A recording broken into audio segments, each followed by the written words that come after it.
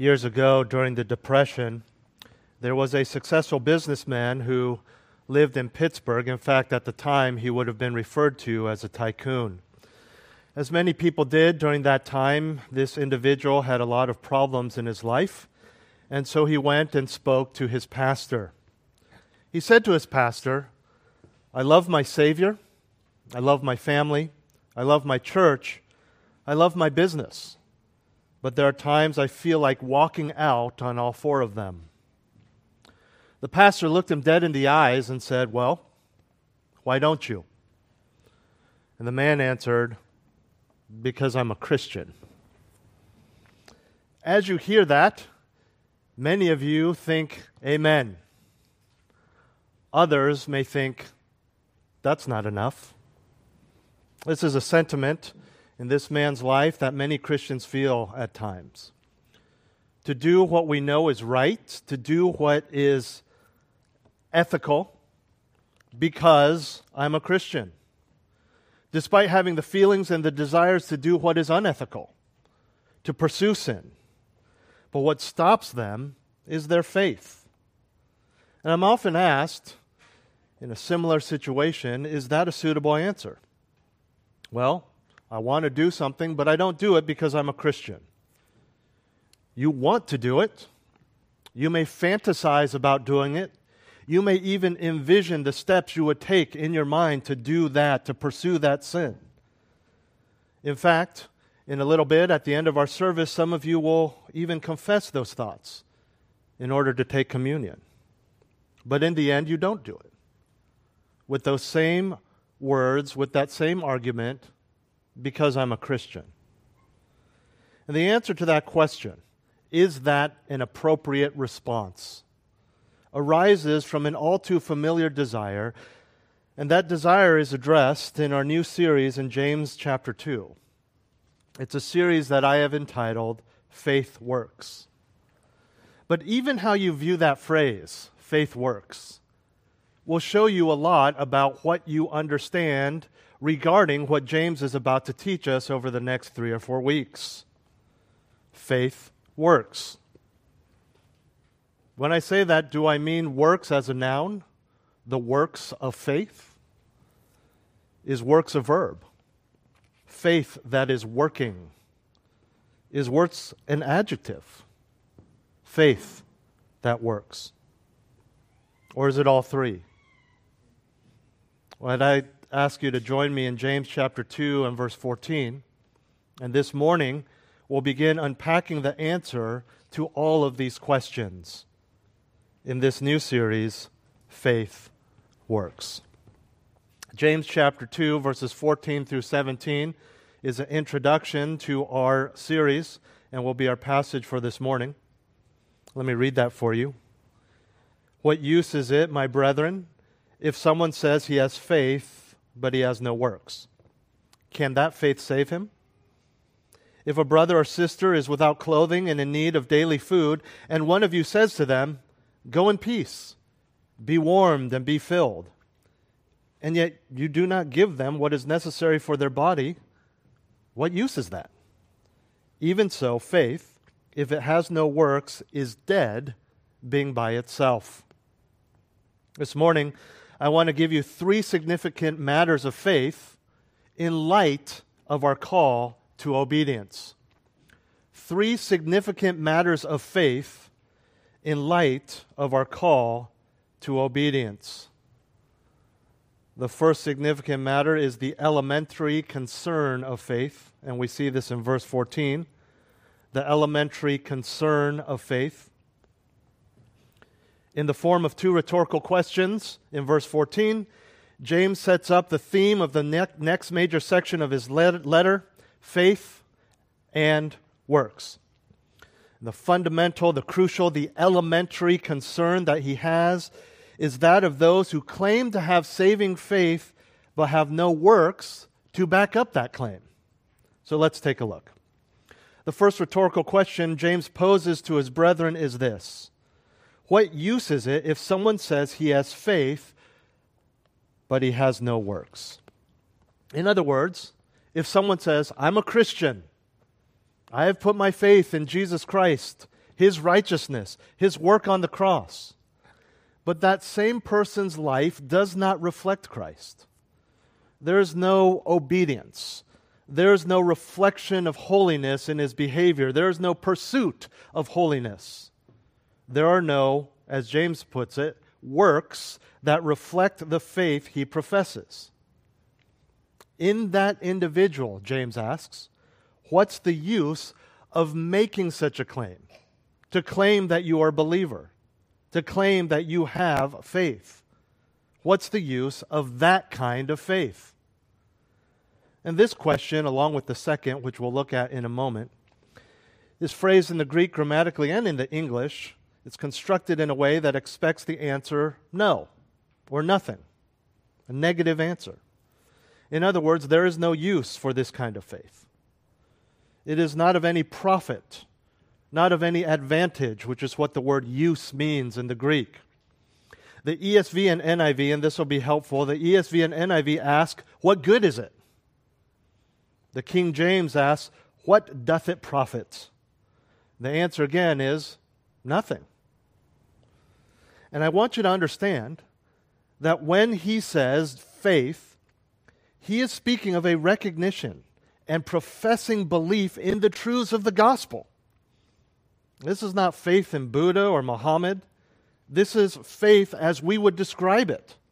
Faith in the Creator God, the virgin-born Savior, the death, burial, and resurrection of that Savior, the Word of God.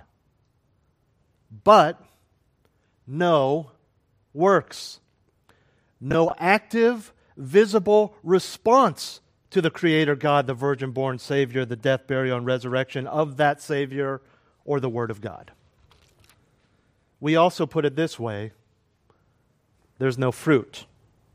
The passage Dennis read for us earlier in our scripture reading for this morning, that's what Jesus calls it, a lack of fruit. James calls it works, and this word, works, will be critical throughout his argument, and as such, we should know what he's referring to. The word here is the plural of a common Greek word that means work, action, accomplishment.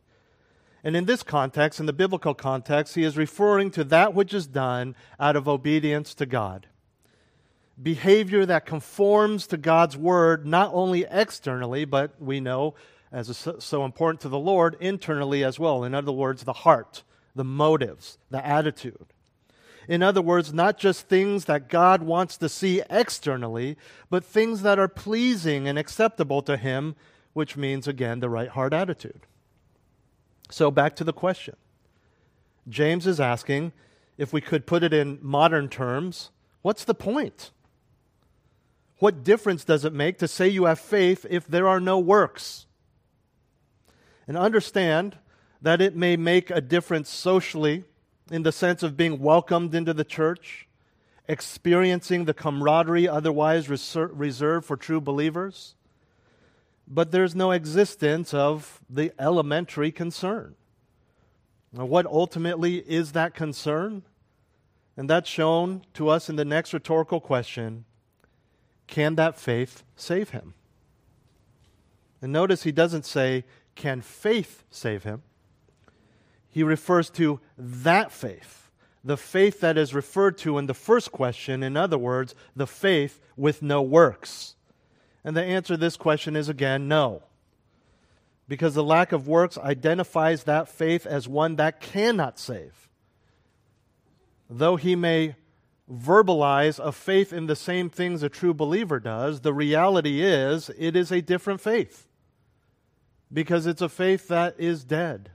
It is a faith that does not result in true Christianity, which involves works.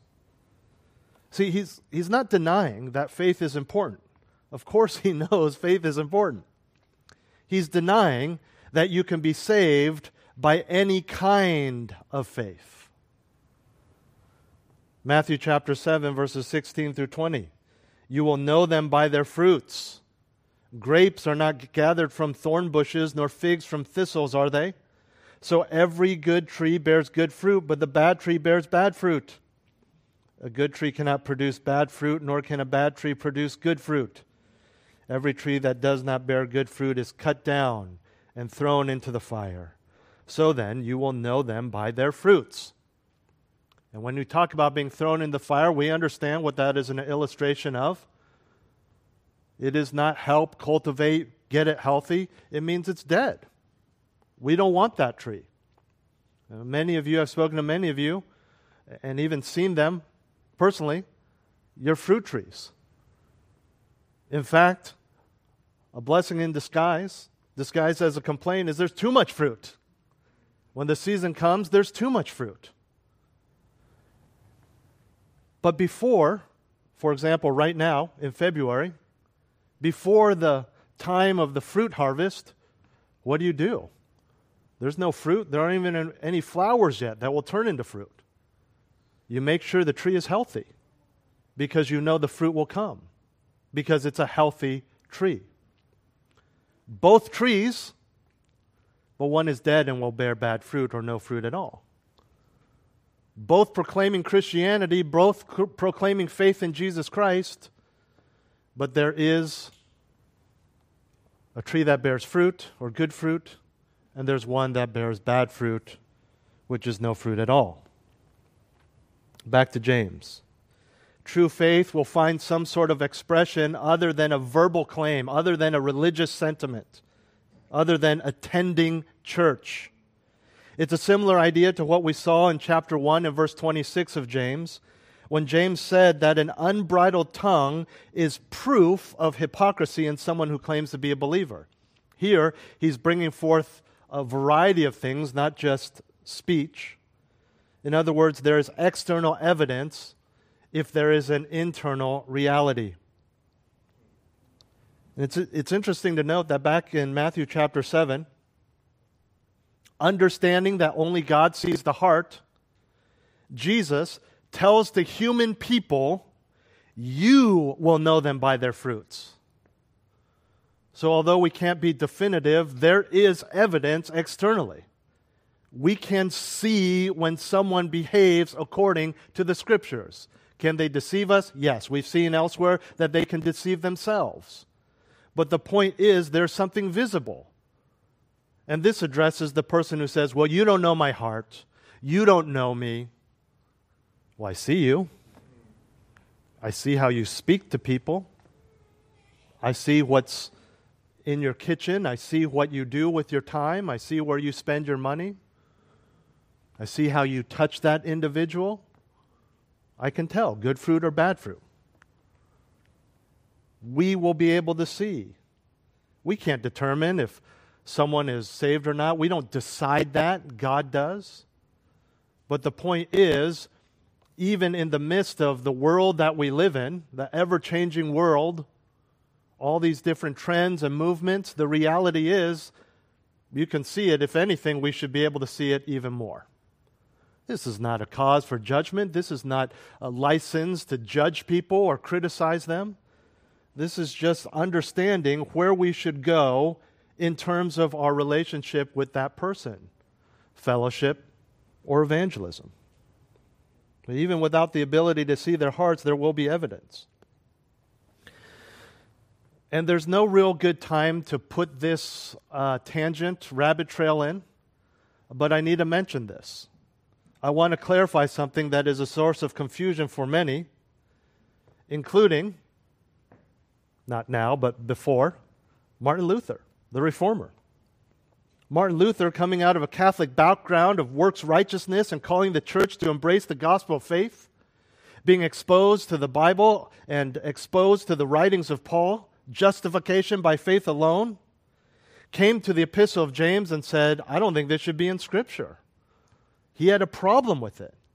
And the confusion comes from the words of Paul, which seem to contradict what James is saying here.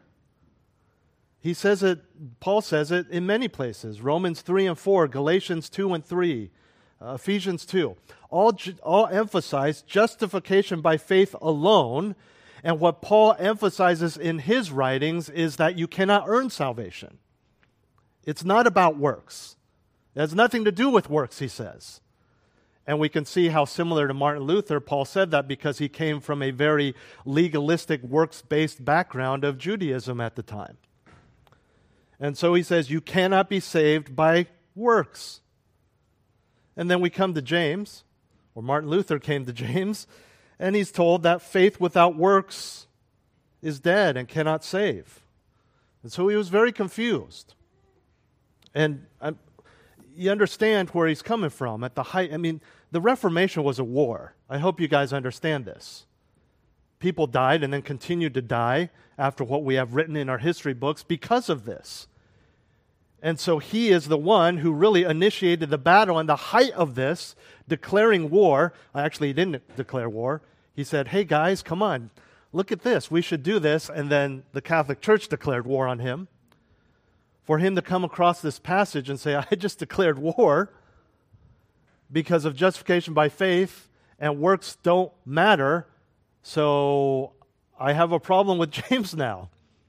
This is a problem here in our arsenal in this war. So which is it? Do works matter or do they not? Well, it's both.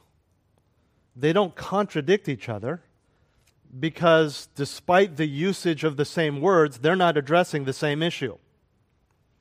What Paul is doing is combating a wrong view of works, specifically that works can save you. What James is doing is combating a wrong view of faith, which is you can say you have faith and then live however you want, and that means you're saved. Paul is saying that works can't save. James is saying that true faith results in works. So one, Paul is talking about what leads to salvation.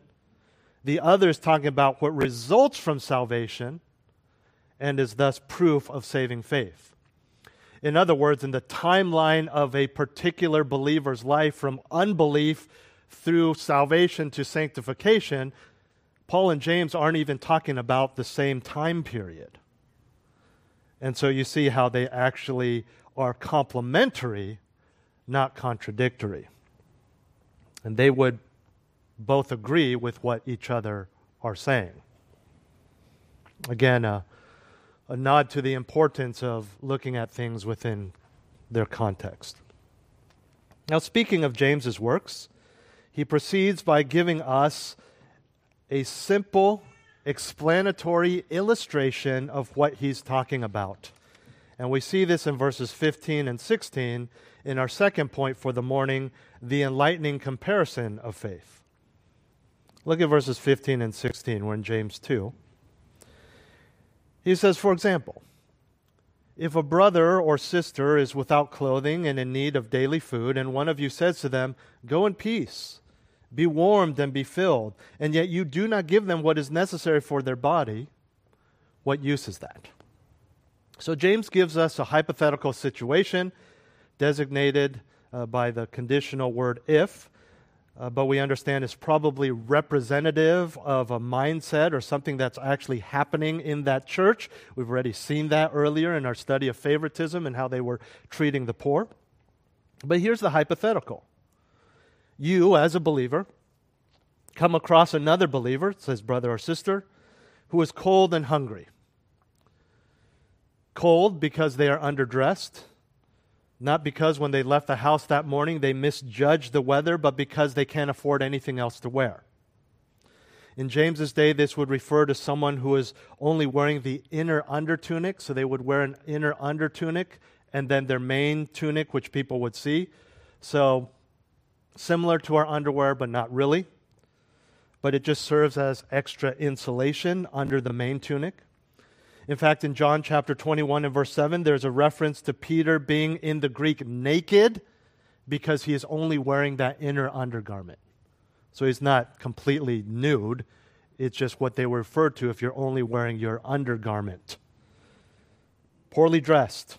Definitely not enough to keep you warm, keep you healthy, safe in the cold. Biblically, when we see this picture, it has references to poverty as well as to shame. When you drive the streets of San Francisco, you can generally tell who's homeless by their appearance or by the fact that they're holding up a cardboard sign asking for help. They tend to be a little dirtier, unkempt, but you can tell by their behavior of obviously looking through trash cans for food or holding up that sign that tells you they are homeless and hungry.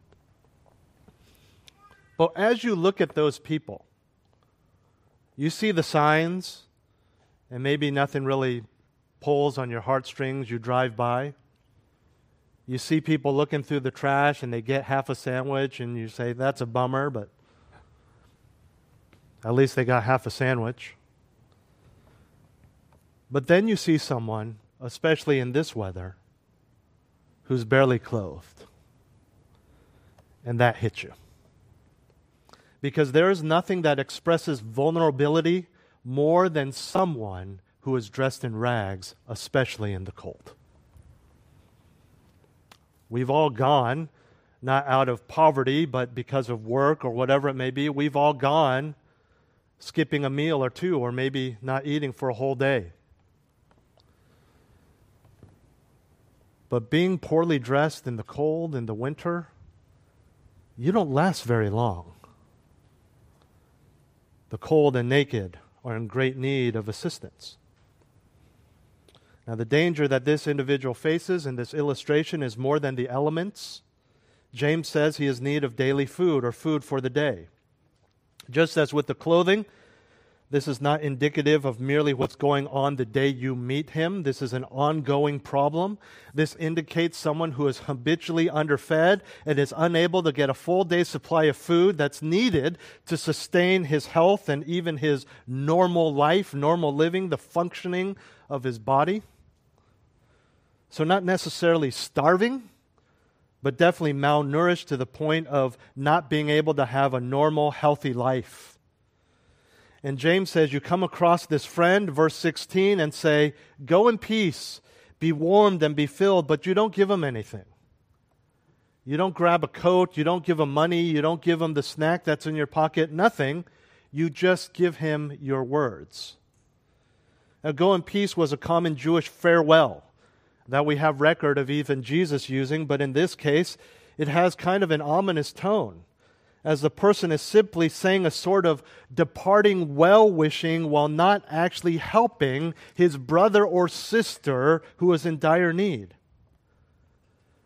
And to twist the knife in his back, he goes on to say, be warmed, clearly noticing that he's cold, but does nothing to make that happen. Be filled means to be full with food and refers to having hunger satisfied, but nothing is done to meet that particular need. This isn't just neutral. This isn't just kind of polite. This is cruel. It would be nicer to cross the road and pretend you didn't see him than to actually seemingly mock him, to see the need and then do nothing. The point is that this person cannot be warmed and filled, otherwise he would go and do it. So what's the point of saying, nice, go eat? If he could eat, he would go eat. If he could be warm, he would be warm. He can only survive on the charity of others, and here someone sees the need, makes a profession of hoping the need is met, then takes no actions to fulfill the needs. James says, and yet you do not give them what is necessary for their body. In other words, you don't provide the necessities to provide that warmth and filling that you seem to be hoping for. This would be the ancient equivalent of today's, not always, but this is what we say today, God bless you, and you walk away. Sorry you're going through that. Hope you have a blessed day. Hope things get better for you, and then do nothing to help. And again, the kicker is that with his very words, this person clearly sees the exact things the hurting brother or sister needs, says something to indicate that, says something that seems pleasant and hopeful, but then dashes that hope by not doing anything for that person. Ooh, that was a hard fall. Looks like something's broken. Hope someone calls 911 for you, and then you walk away. Hope someone picks you up out of the path of that moving car, and then you walk away. As absurd as that sounds, this is exactly what James's illustration would sound like to his readers, but let's not forget the point. What use is it then to say you have faith, but there are no actions to match your profession? Again, the expected answer to the rhetorical question at the end of verse 16 is none. There is no use to your mere words if there is no tangible help given to this guy who's cold and starving. There is no use, there is no tangible advantage for you in terms of eternity or salvation to make a profession of faith, and there are no works. What point is there for someone to see a crowd after a recent accident and yell, get back, I'm a doctor," and then just stand there and not do anything to help the person with medicine or his medical profession?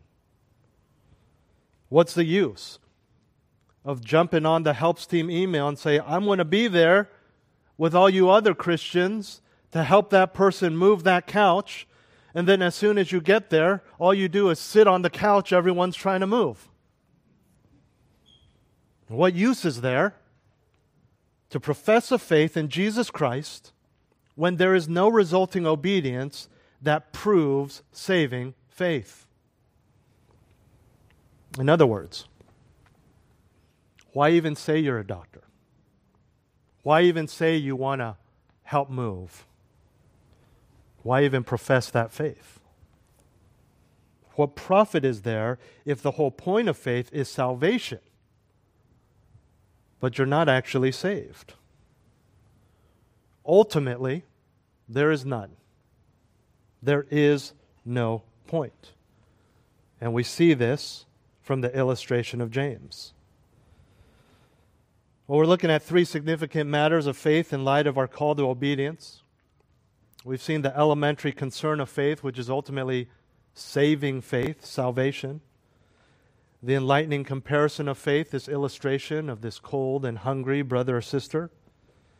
And finally, thirdly, the essential component of faith. Look at verse 17. He says this here, and he'll say it over and over again in this entire section. He says, "Even so, faith, if it has no works, is dead, being by itself." So James introduces the moral of his story, the moral of his illustration with the phrase, "even so." And the moral is this: the words that seem to indicate care are ultimately uncaring if he does not act to help the person in need.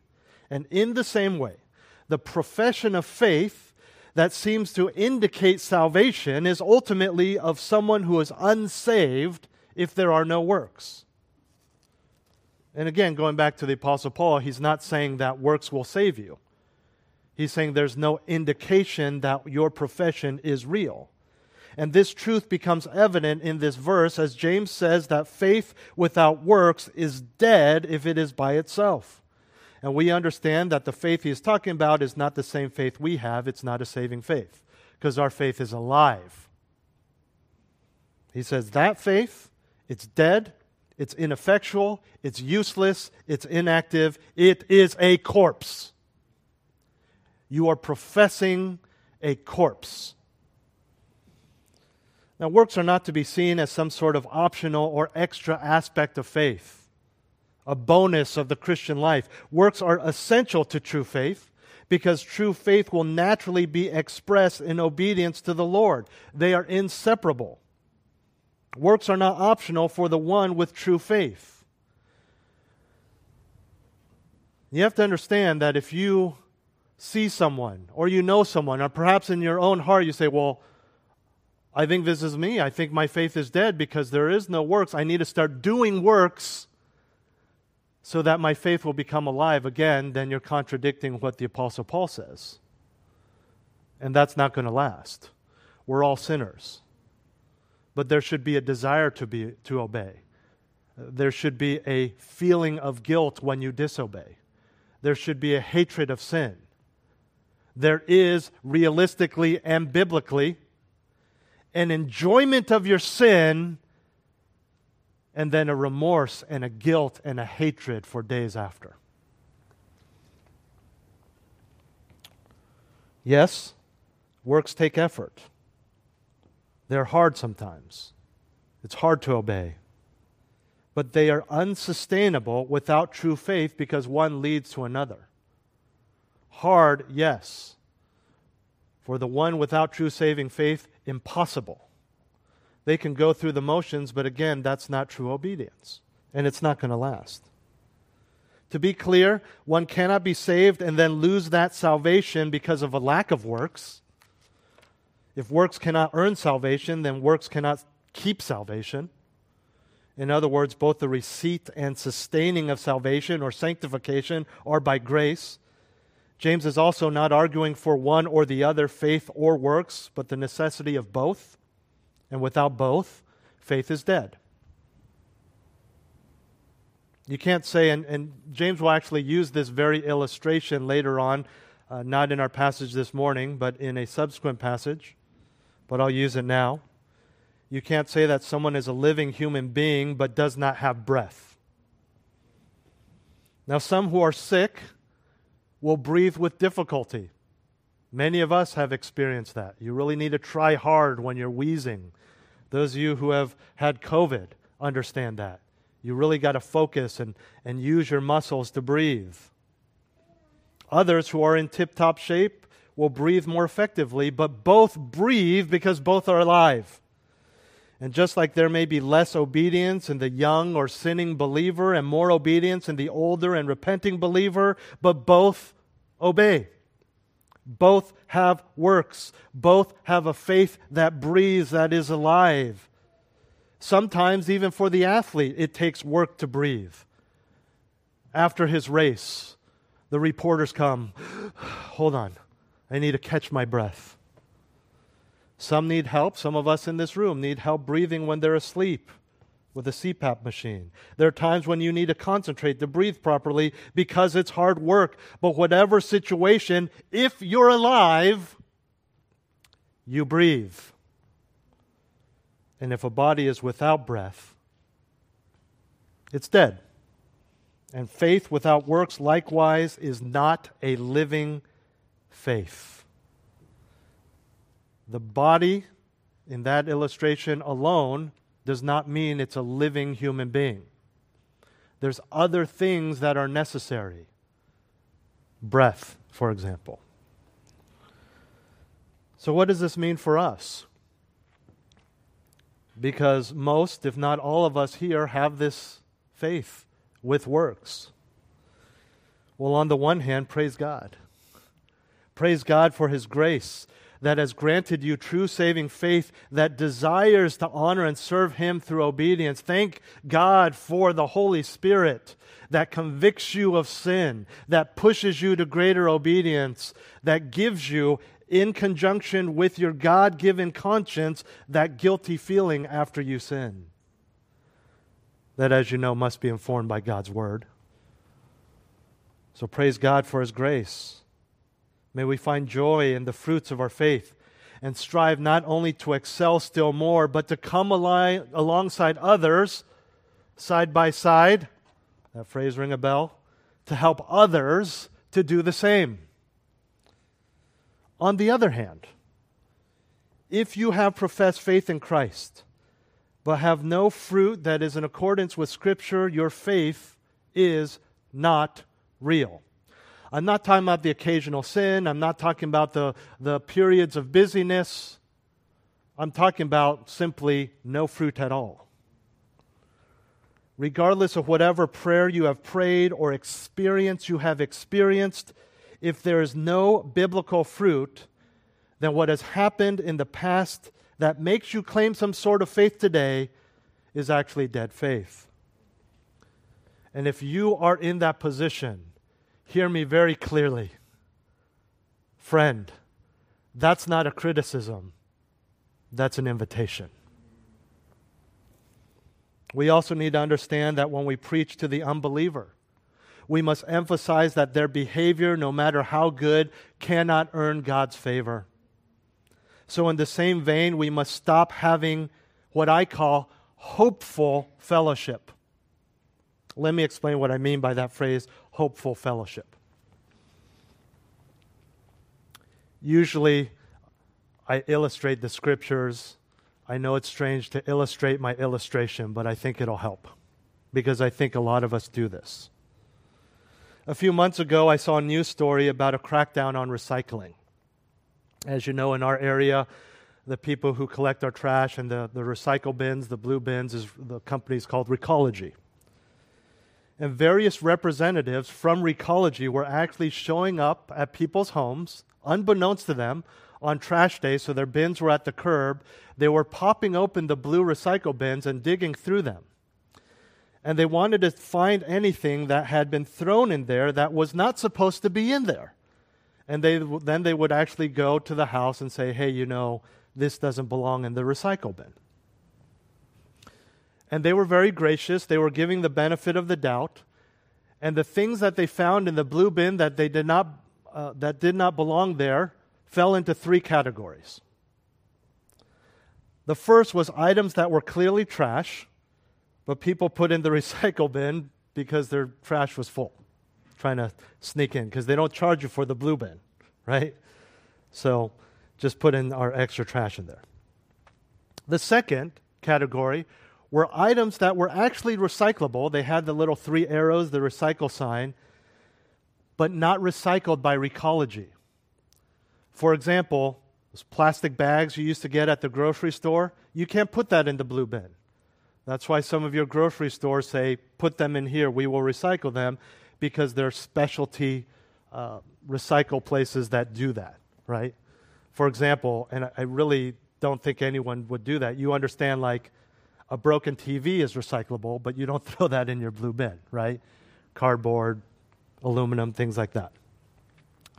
The third category they called, or the lady being interviewed called, hopeful recyclables. These were things that people probably kind of knew were not recyclable, but still threw it in the bin, hoping that it was, and hoping that Recology would actually recycle it rather than it ending up in a landfill. Common object was like hard plastic, like those plastic Tonka trucks or whatever. Technically recyclable, but not by Recology. And sometimes I believe we do that with friends and especially family. Hopeful fellowship. Deep down, we know that there is no evidence of salvation. But because there was a profession of faith, because there was a baptism even, because we hope they are not going to hell, we let it go and treat them as if they are truly saved. And we partake in hopeful fellowship. We need to understand from this passage that we are not to judge those people. We are not to condemn those people. We are to love them and evangelize them in the hopes of them avoiding God's condemnation. What we are definitely not to do is to hope they're believers when there is absolutely no evidence from the Word of God that you trust and believe and would die for that they are actually believers. This involves people who are part of false religions, who have again, the Apostle Paul, works-based righteousness. This may be people who, your children, because you can't bear the thought of them not truly being saved, and yet they haven't been to church in years. The way they speak to you, the way they live their lives, the kind of people they date and live with, clearly indicate they're not believers, but you're holding on to that 20-year-old walk down the aisle at youth group profession of faith, and you know deep down in your heart that you are doing nothing good for them by assuming that they are believers. In fact, I cannot think, when we talk about the ultimate end of that person's soul, I cannot think of anything worse that you could do for a professing believer who has no fruit to affirm that they are saved. We need to be careful. I get it. It's hard. You love them. You love them so much you don't want to get into another argument, another debate, see, this is why I don't go to church, Mom. But friends, we need to love them. We can't assume that they're believers when they're not. We are to give the benefit of the doubt. 1 Corinthians 13 talks about that. Believes all things. That means give the benefit of the doubt. I know that's hard for many of us, but we do that. And as someone who believes in God's definition of love, as a pastor who preaches to you God's definition of love, as a fellow brother in Christ who will confront you if you do not give the benefit of the doubt, I tell you that the one thing to not give the benefit of the doubt about is someone's salvation. Because the consequences are too great. And I don't know about you, but I cannot think of any consequence that is greater than that which is defined by that word that we don't even fully understand, eternity. We need to understand that true faith results in works. Well, 3 significant matters of faith in light of our call to obedience: the elementary concern, the enlightening comparison, and the essential component. What use is it, my brethren, if someone says he has faith but he has no works? Can that faith save him? If a brother or sister is without clothing and in need of daily food, and one of you says to them, "Go in peace, be warmed and be filled," and yet you do not give them what is necessary for their body, what use is that? Even so, faith, if it has no works, is dead, being by itself. Let's pray. Heavenly Father, thank you for your grace, that we know you, we have true saving faith, that despite our sin, despite our selfishness, we desire to obey you, we desire to glorify you, we desire to make the sacrifices and the difficulties, and we understand that this is your work in us. This is the natural connection to true saving faith. If there's anyone here who has professed faith but is not truly a believer, may you convict them, Lord. May you help them to see that their works are not works of obedience and that they are not indicative of true saving faith. And Lord, may you save them, even this morning. And Father, in our relationships, in our evangelism, may we with love and compassion and tears in our eyes call people to repentance, even if they have claimed that they have already done so. May those we interact with see and understand, because of what we share with them and how we live our lives, that there are works that explain and are indicative of true saving faith. And give us wisdom, Lord. Give us discernment in how to present that to our family members, to our friends, to our coworkers, whoever it may be, in a way that does not encourage a works-based righteousness, but encourages true faith in you and repentance so that the works would naturally flow out. And even as we come to a time of the Lord's table, I pray that you would help us to examine our hearts in this regard and help us to take of the elements in a worthy manner. Help us to enjoy and learn and grow from this so important of series. I pray these things in Jesus' name. Amen.